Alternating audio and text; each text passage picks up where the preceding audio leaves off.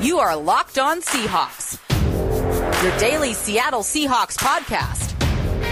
Part of the Locked On Podcast Network, your team every day.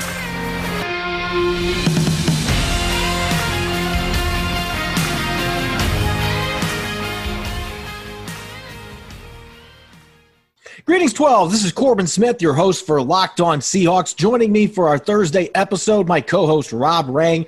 This season, get football on your time with NFL Game Pass. See all the action from every game with full game replays. You can also replay an entire game and catch all of the plays in just 45 minutes with condensed games. Go to NFL.com/Game Pass to start your free trial today. NFL Game Pass, where football never stops. Now for your lead story here on Locked On Seahawks.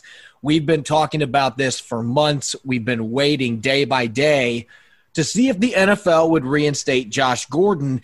As of the time that we started recording this show, Pete Carroll even said the Seahawks don't know whether or not he's going to be reinstated, but they still decided to sign him today. Gordon officially rejoining the Seahawks, as is defensive end Damontre Moore, who visited with the team yesterday. Rob, we've talked about these players a lot throughout the offseason, particularly Gordon, consistently being linked back to the Seahawks. And as I mentioned, he is still on the suspended list. And so he's not able to practice with the Seahawks yet. But Pete Carroll was mentioning they just felt the time was right now. Rosters are going to be cut down to 53 players on Saturday. He's clearly somebody that they want to be part of their team this season. Yeah, I think that with the timing of this, what that indicates to me, Corbin, is that the Seahawks have a feeling that Josh Gordon is going to be allowed back into the NFL soon. Obviously, we have talked so much about Josh Gordon and just the rapport that he had already built up with Russell Wilson. We saw the incredible physical talent that Josh Gordon has. Anybody who has been paying attention to the NFL for the last decade or so has seen that.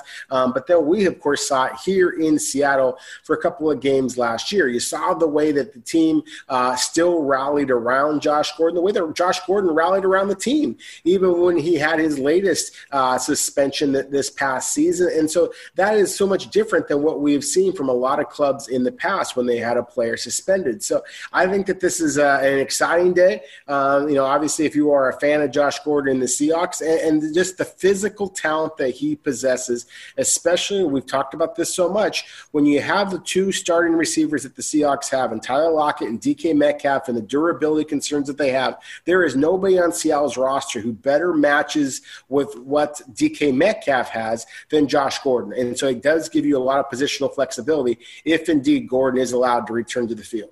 We'll see what the timetable looks like. Again, I think I agree with you on this. The Seahawks obviously want him to be part of the team, but this tells me that they have an indication or an inkling that he is going to be reinstated here in the near future. And Pete Carroll mentioned this to reporters today. He has maintained contact with Josh Gordon all offseason long. He stayed in touch with him. He really wanted to give him another shot. This was a mutual situation. The Seahawks all along have wanted to have Josh Gordon back if the opportunity presented itself. Gordon has stayed in the Pacific Northwest throughout the offseason. He clearly loves being out here, and so he wanted to be with the Seahawks. It seemed like a really good fit, and unfortunately only got to play in 5 games before his latest suspension, but he really left a great impression on the coaching staff and his teammates, and that's why he's getting an opportunity, along with the fact that, as you mentioned, he's a physical freak at 6'3", 225 pounds, still very athletic, and was starting to really turn things on before he got suspended. Had that 58-yard reception against the Panthers in Week 15. Really looked like he was starting to put everything together with Russell Wilson. If he's able to hit the ground running again whenever he is reinstated, you are adding another big-time weapon to this receiving corps. And I made the argument earlier in an article today, in terms of talent, the best supporting cast that Russell Wilson has ever had around him. It is, and that's one of the exciting parts about this is because we have talked about how this is such a talented receiving core, and even past DK Metcalf, past Tyler Lockett, just the straight line speed that a player like Dorsett or Richardson might provide, or Gordon for that matter, as well as the size. Obviously, at the tight end position and running back as well. So the skill position talent really is extraordinary, and it's really interesting too because again, one of the things I really really appreciate about the Seahawks and how they go about this is that it is more than just your starters. The constant turnover in the back end of their receiver depth has been really interesting. I mean, the fact that they have gone for, to Paul Richardson the last couple of days. Now, obviously now, Josh Gordon, after bringing in a Philip Dorsett, with all the questions that you have about, David Moore or some of the other young receivers, like a Freddie Swain, like a John Ursua, the fact that you've seen Aaron Fuller among the free agents who have made some splashy plays. I think what this is an indication of is that the Seahawks know what they have in Russell Wilson. They know that he is an incredibly talented quarterback who is going to put the ball in a position to make these receivers look good. Who are the receivers, though, that can also make Russell Wilson look good, who can break a tackle, who can make a big play, and can stay healthy? That's one of the knocks, of course, on a guy like Dorsett or Richardson and some of the other smaller receivers. They don't get much bigger, as you said, with the freak like Josh Gordon. Looking at the other move that the Seahawks made today, shortly after David Canner, Josh Gordon's agent, indicated the Seahawks had re-signed him, Damontre Moore's agent also tweeted that he had agreed to terms with the Seahawks. And this one was not surprising at all because he had the visit yesterday along with Justin Britt.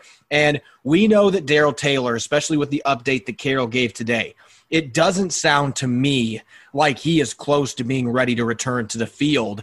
Carroll keeps saying a couple weeks away, but really is not giving a true timetable. And now he hinted that it was a possibility that Darrell Taylor could be on the non-football injury list to start the season, which means he has to miss at least the first 6 weeks. He's not eligible to practice or play in games. They needed to add another veteran who knew the scheme, and Pete Carroll has always been a big fan of Moore, dating back to the time he played in 4 games with the team in 2016. He mentioned his motor.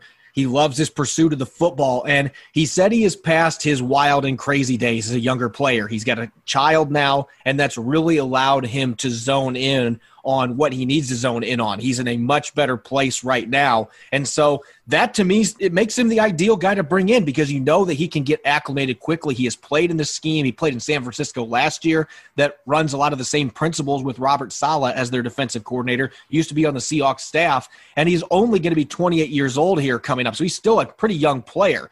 He's in the prime of his career. So this made a lot of sense. You're not going to get much better there. Of course, there is a certain big name out there that still has not been signed. But if you're looking for an affordable player to add to your rotation, Moore is certainly going to fit the bill.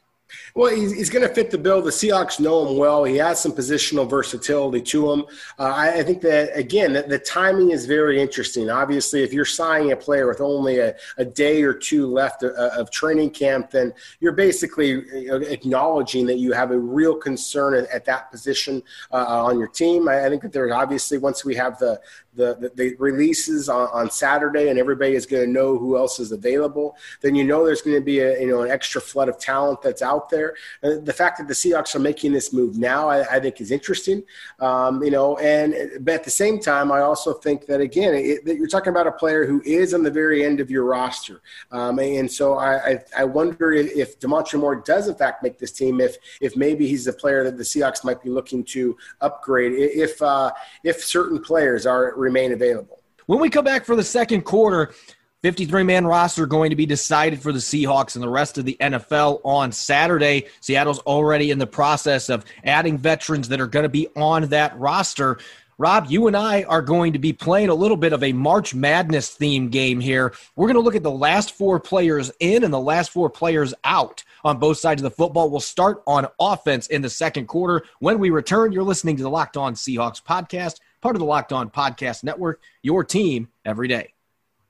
This season, get football on your time with NFL Game Pass. You can catch every snap from every game with full game replays and see all the plays in just 45 minutes with condensed games. You can relive all the gutsy calls, crazy catches, wild comebacks, and breakout stars from every game every week. It's all the action, all the football you can handle, all in one place. And NFL Game Pass is the only place you can replay every game all season long. You'll also learn from the league's best players with over 40 NFL Game Pass film session episodes. Go inside the game from a player's perspective as they break down the game's concepts and techniques. Learn from the best like Deshaun Watson, Stephon Gilmore, Devontae Adams, and many more. NFL Game Pass also provides access to the entire NFL Films archive. Go to NFL.com/Game Pass to start your free trial today. NFL Game Pass, where football never stops. Welcome back to the Locked On Seahawks podcast, Thursday edition. I'm your host, Corbin Smith, joined by my co-host, Rob Rang. Rob, you and I, we both love multiple sports, and we both love baseball, college basketball, you name it.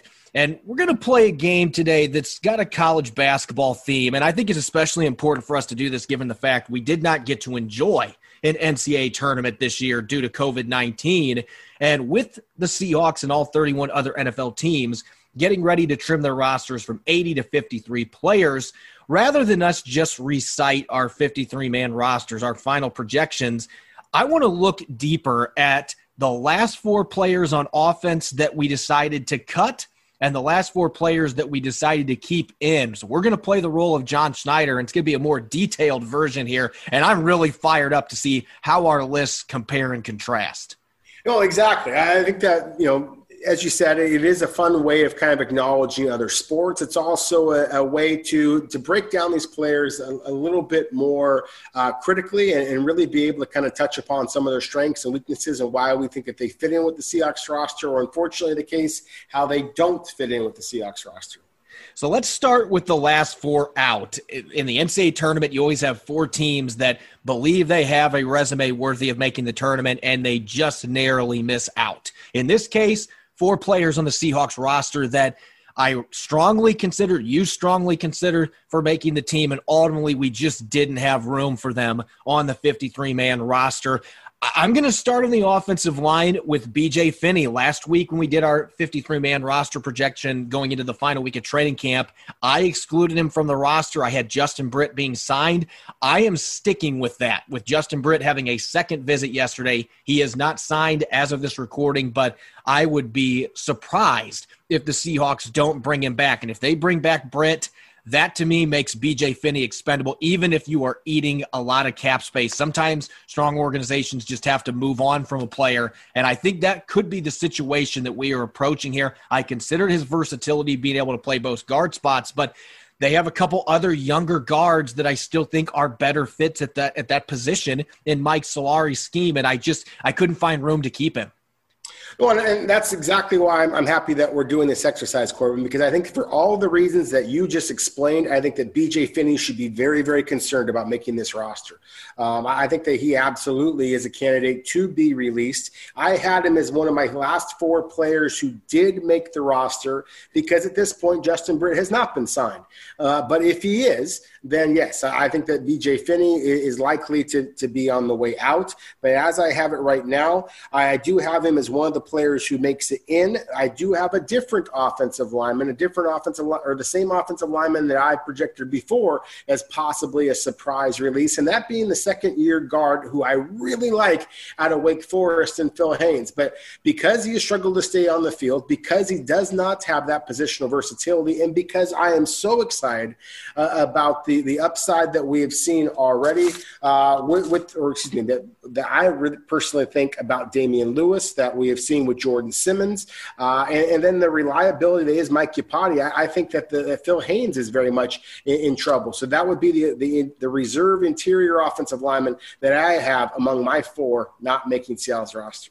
So we just are on different ends of the spectrum because Phil Haynes was one of my four players that was last four in, and I considered cutting him just because of the durability issue, but he has still been getting enough work at the left and right guard positions for me to feel like being a second-year player, the size, the strength that he plays with, I've always thought he was a good system fit. I don't think they're going to give up on him this quickly. B.J. Finney, they're going to be in a tough spot if Justin Britt signs. Now, if Britt doesn't sign, then I have him being a second center. That's why he is my last guy that I cut off of the offense. But number two on my list, we've talked about this time and time again, and I actually was really torn on this right now because of where Stefan Sullivan is health-wise. He's dealing right now with an injury that's been bugging him. I believe Carroll said that it was a hip issue that he's been dealing with now for a while, and he hasn't been able to get over the hump. So they were disappointed that he didn't get the strong finish he needed to camp, but I'm still keeping him over Luke Wilson at this point. I think it just comes down to upside, and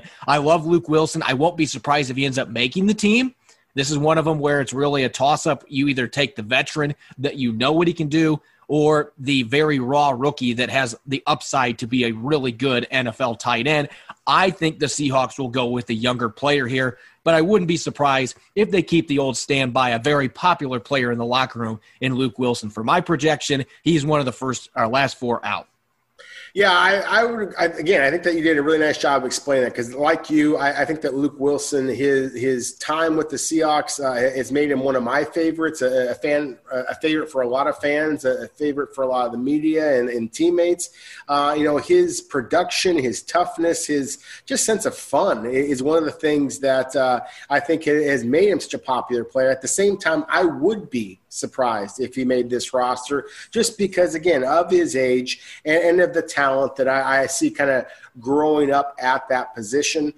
So he is a player that I currently have as not making the Seahawks roster, but frankly, I didn't even think that he was among the 4 final guys out. If I was to put a tight end out there who I think that might be released, that I think should be a surprise, it would be the undrafted free agent Tyler Mabry, who in my opinion has outplayed Luke Wilson and frankly Stefan Sullivan as well.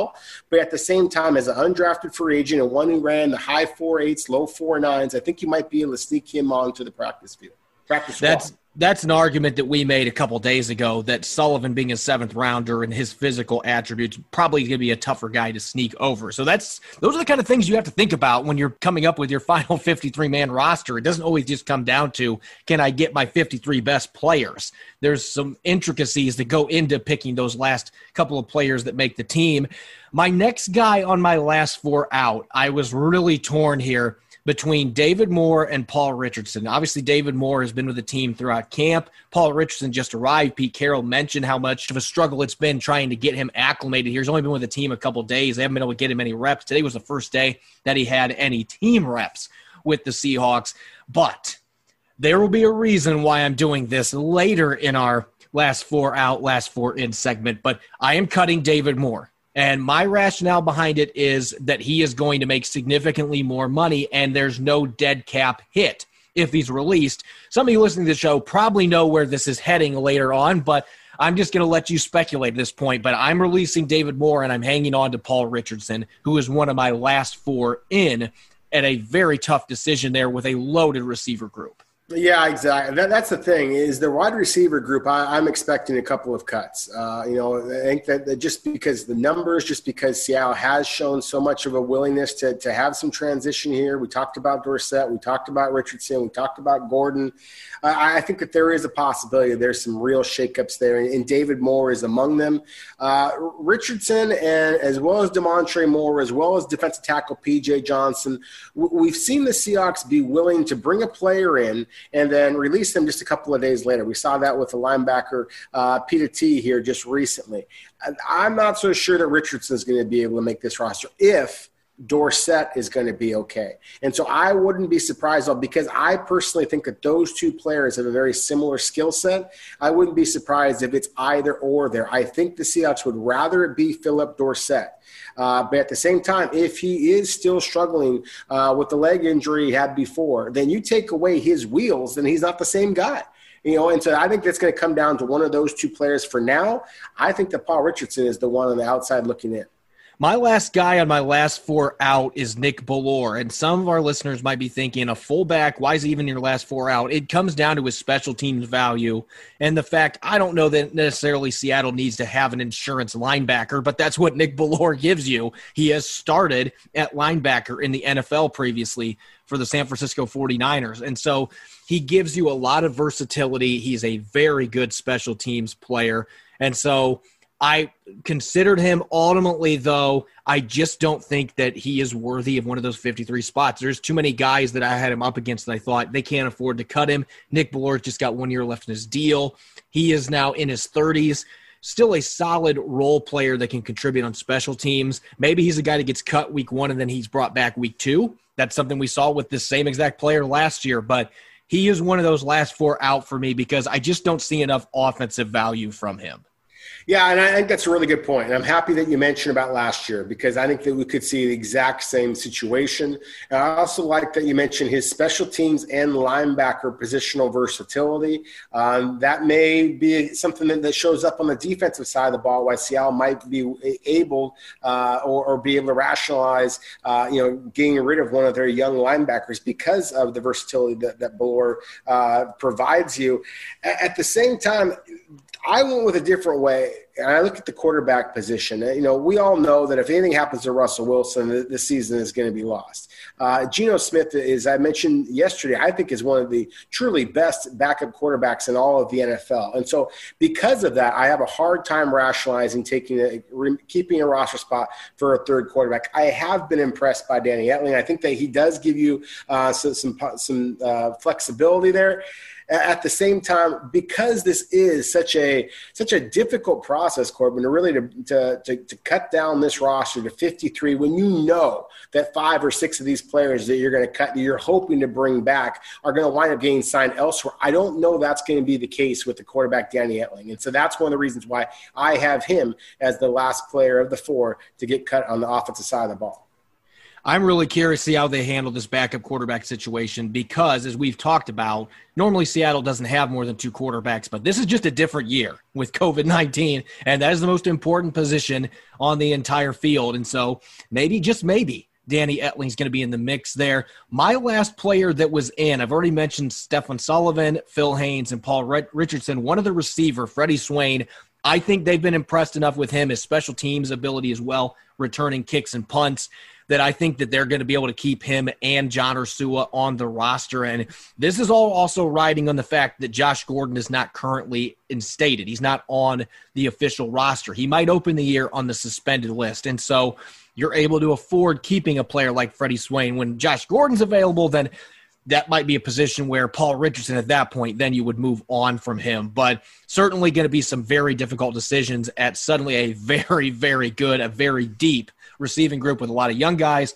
and a lot of veterans. When we come back in the third quarter, we're going to play the same exercise now on the defensive side of the football. Last 4 out, last 4 in on the Seahawks 53-man roster. You won't want to miss it. We'll be right back. You're listening to the Locked On Seahawks podcast, part of the Locked On Podcast Network, your team every day. Welcome back to the Locked On Seahawks podcast. I'm your host, Corbin Smith. Joining me for our Thursday show, my co-host, Rob Rang. A little bit of a homage here to March Madness as we're playing last 4 out and last 4 in for the Seahawks 53-man roster. They have 48 hours until these decisions are going to need to officially be made, and they're going to have to release their 53-man roster. There's going to be some tough decisions. Normally it's 90 to 53, so not quite as many guys that are going to be turned away with pink slips, but still – you are going to have 27 players that were practicing this week that are no longer going to be with the team. Let's look at the defensive side of the football now. Starting with the last 4 out, I think you and I both were having a difficult time with this because the Seahawks have several intriguing young defensive tackles at the bottom of their depth chart. They're not going to be able to keep all of them. A big change up for me from last week. I ultimately decided I can't keep DeMarcus Christmas on the roster right now. I have seen enough from P.J. Johnson, and I just think he's a more athletic, larger guy at 335 pounds that showed he could rush the passer a little bit in college, and he's shown it a little bit at practice. DeMarcus Christmas has never been a contributor, really, as a pass rusher, and I think Johnson has been comparable as a run defender. He's got the size to play the nose spot. He's a much bigger guy, 30 pounds heavier than DeMarcus Christmas. And so ultimately I decided the 6th round pick is being sent packing. Now maybe he's a practice squad guy for you. I think it'd be a nice move to put him back on your practice squad, but I don't have him making the 53-man roster initially. Yeah, I have to agree with you on this one. And I really struggle with that because because DeMarcus Christmas is a young player who was, a really reliable player at Florida State, a team that has struggled here in recent years, but he was one of the relative bright spots in Tallahassee. And so I did struggle with that. But at the same time, we all know that he wasn't able to play last year due to injuries and basically spent the entire time on the practice squad. And so he didn't get many opportunities to show what he could do. And then during training camp this year, at least from what I've seen, I didn't see any splashy plays from him. I didn't see a lot of splashy plays from P.J. Johnson, but I saw more splashy plays. And as you mentioned, Corbin, he's a bigger man who also tested more athletically as well. So I think that is a possibility, that you might be absolutely right, and that P.J. Johnson makes that roster, and DeMarcus Christmas does not. I have that going the exact same way. Last 4 out, last 4 in, Christmas out, Johnson in. My next guy on my last 4 out. You may be on Twitter right now as you're listening to this, and there are rumors circulating that Jadeveon Clowney and the Saints may be a pairing. The Titans are still trying to make a push. Pete Carroll said the Seahawks are always competing when he was asked whether they were still in on Clowney or not.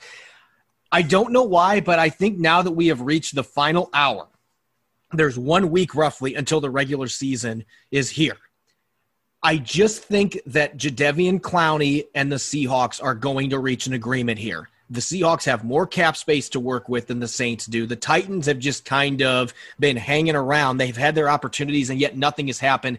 I think through it all, Clowney has been hoping that he was going to end up back in Seattle, and for whatever reason, I just have a hunch that that's going to happen here. And so Damontre Moore, a player that Pete Carroll was talking up today, and obviously we talked in the first quarter about him being a really solid veteran that looks like he's got his life together, and he's a nice veteran to have on the roster for a rotational piece. He is not Jadeveon Clowney, and if you are able to make one last run at him, Damontre Moore is going to be the guy that's roster spot is taken up by Clowney. And so I am going to pick up Clowney in this particular exercise. He's going to rejoin the Seahawks, and Damontre Moore heads back to the free agent market.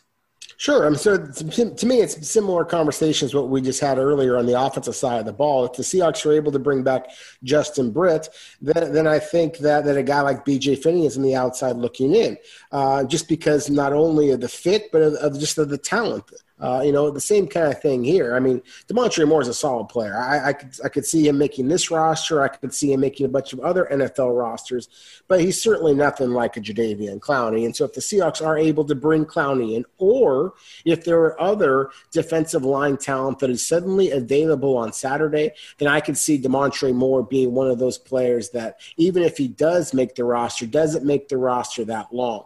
I feel like he is. You kind of know what he is. And so I'm not so sure that's going to be enough to make this team. And that's why I actually do have Damontre Moore, just as you did, Corbin, not quite making the roster, being one of the players that, even though he just signed with the Seahawks, that his time here in Seattle isn't going to be as long maybe as he had hoped. And for my next to my last 4 out, we're going to the secondary. I actually have 2 secondary players that I was strongly considering making this football team. I'm going to start off with Ryan Neal, a player that we talked about in an earlier episode this week when we were looking at bubble players. He's got good size at 6'2", around 200 pounds. He's a little bit leaner than what Nico Thorpe is, but very similar build. He's played safety. He has played cornerback on the outside. He's got the long arms to play there in Seattle's scheme. He's played some NFL games as a special teams player. So he's got a lot working in his favor. He's 24 years old, so he's 6 years younger than Nico Thorpe. And as we've talked about time and time again, usually if all things are even, the Seahawks are going to go with the younger player. But I think this is the rare instance where Nico Thorpe is just such a valuable player in the locker room. He's such a good special teams guy. I think he's had a really solid camp for them this year. He's healthy. I think they're going to go with the guy that they know more about, the guy that is beloved in the locker room. And that's not saying Ryan Neal's not a good teammate, but Nico Thorpe is one of the most popular guys on this team, and I still think that he is probably your 5th best corner on your team, and he's one of the clear standouts on special teams. So Ryan Neal, again, could end up on the practice squad like he was for a portion of last season, and he gives you a guy that you would be confident in if you had to call him up to the active roster and he had to play special teams, even if he had to have a few snaps on defense if there were some injuries. He is a guy the Seahawks have had around enough. He's got the size and athleticism that they would at least be comfortable that he could get the job done. Yeah, you're pretty much talking me into it. I mean, that's the thing is I've been a big Nico Thorpe fan, kind of like Luke Wilson, a big Nico Thorpe fan for a long time, dating back to his time at Auburn. I mean, this is a good football player. You mentioned like the leadership, the special teams. I mean, he's a special teams captain, not just a special teams player. I mean, when we had the mock game, I mean, he was the one who took the 12th man flag and ran it out there. You know, obviously there wasn't a lot of fans in the stands, but just kind of shows his place on the team. And yet, as you mentioned, with the age and all other things considered, you know, I really do wonder if the Seahawks are going to be willing to bring back a 30-year-old defensive back, especially knowing how much they struggled with just pure speed on the outside a year ago. And so I do think that they might go with the upside, at least perceived upside, of a guy like a Ryan Neals, who I have being one of the last four to make it in. And I do have Nico Thorpe being one of the last four does not make Seattle's roster. I'm going to stay in the secondary for my last one on my last four out column here, and it's an undrafted rookie out of Baylor, Chris Miller, who's been sporting number 41 at practice. And I tell you, he was not really on my radar until this last week and a half, and I've seen some major improvements. There have actually been some flash plays out there, and you've seen Jamal Adams out there celebrating with him too. And I think that this is a young guy we talked about going into camp at Baylor. He wore a single-digit number, which playing in Matt Rule's program, that is a really big deal. And he wore the number 3 there. He started for a couple of years. He is not quite as athletic as Marquise Blair, but he plays the game with a similar tenacity. He's a hard hitter, sometimes to a fault. He has gotten plenty of penalties against him. He's been kicked out of games before for targeting, something Marquise Blair did plenty when he was at Utah. Again, these guys are wired very similarly. He's just not quite as athletic. He's a guy that was running in the 4.6s, low 4.7, so he's not the same athlete, but he can play special teams. He's a smart kid. I think the Seahawks are going to want to develop him. I don't know that he makes this roster, but I certainly think, like Ryan Neal, he's a guy that they would like to keep around to develop, that eventually maybe he can get on the field. Lano Hill was in my last four in, with him having his experience playing a lot on defense. He's a good special teams guy, but I could see Chris Miller in 2021 replacing where he's at of the depth chart.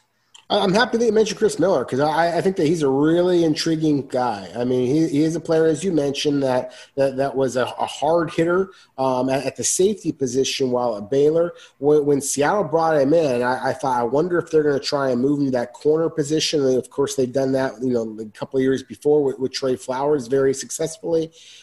Chris Miller, to me, has that type of positional versatility. You mentioned the straight line speed concerns. At the same time, he plays fast because he is such an instinctive and kind of fearless player. I do like the upside. I do think that he is wired for special teams. And so the same things that we were talking about before with Nico Thorpe and with Ryan Neal, I think that very much can be in the Chris Miller factor.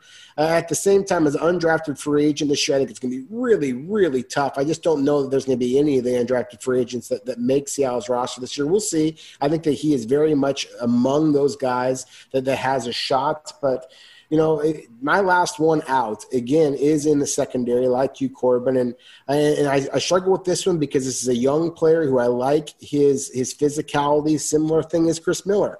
But in Lano Hill, I see a guy who is basically just a strong safety and special teams guy. I see a player like in Miller who I think can give you a little bit of corner, maybe give you a little bit of safety, and give you some on special teams. I think players like Ugo Amadi can give you some at safety, give you some at nickel corner, give you some as a return man on special teams. And so it's because of the lack of positional versatility. It's because of the lack of health, frankly, with Lano Hill. We've seen him kind of go in and out. I think he's really good at what he does, and that in Seattle is one of the few teams that uses their strong safety like an extra linebacker. But you made the big trade for Jamal Adams, turn him loose, and hope that he is going to be able to be that playmaker to justify, what you did for it. So that's why I have Lano Hill as being one of the last guys out, and Ugo Amadi, who I think is very much on the borderline as well, being the last guys in for this roster.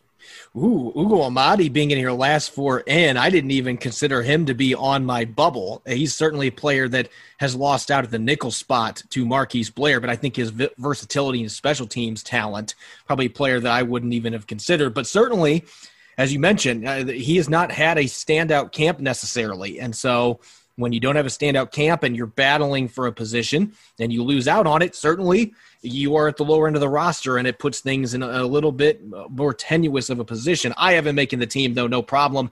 My last 4 in, I mentioned P.J. Johnson, Nico Thorpe, and Lano Hill for me is on the roster. Ben Burr-Kirven is my 4th guy here, and we've talked about this several times.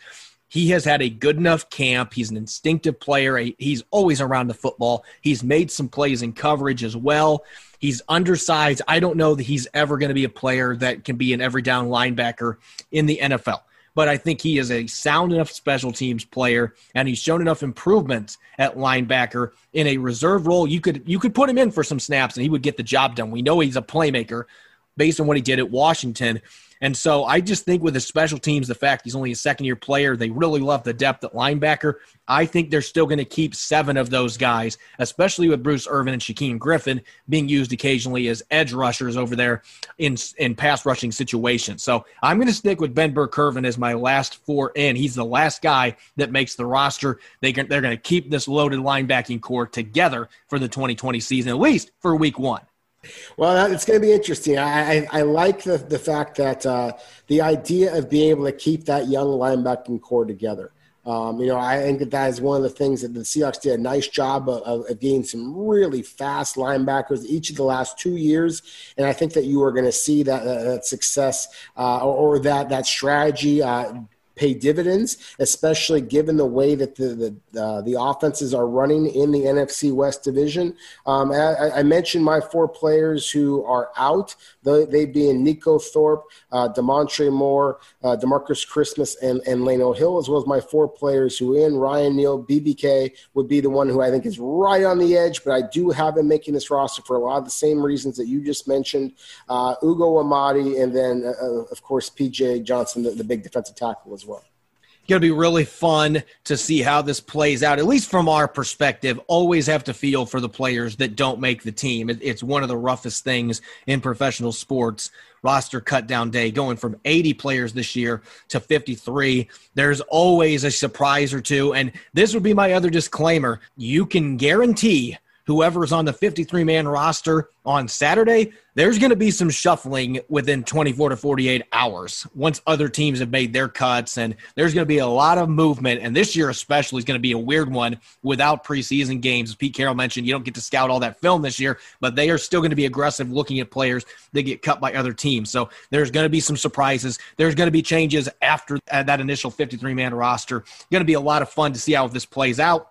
Make sure to follow me on Twitter at Corbin Smith NFL. You can follow Rob at Rob Rang. Subscribe to our show on Apple Podcasts, Stitcher, Spotify, whatever your preferred podcast platform is, by going to our website, LockedOnSeahawks.com. Coming up on tomorrow's show, we're going to talk about the Seahawks' injury luck with rookies. It just continues to be an issue, especially for high draft picks this year. That trend is unfortunately continued. And then Nick and I are going to be dishing our final 53-man roster projections for the Seahawks heading into Saturday's cutdown day. Enjoy the rest of your Thursday. Go Hawks.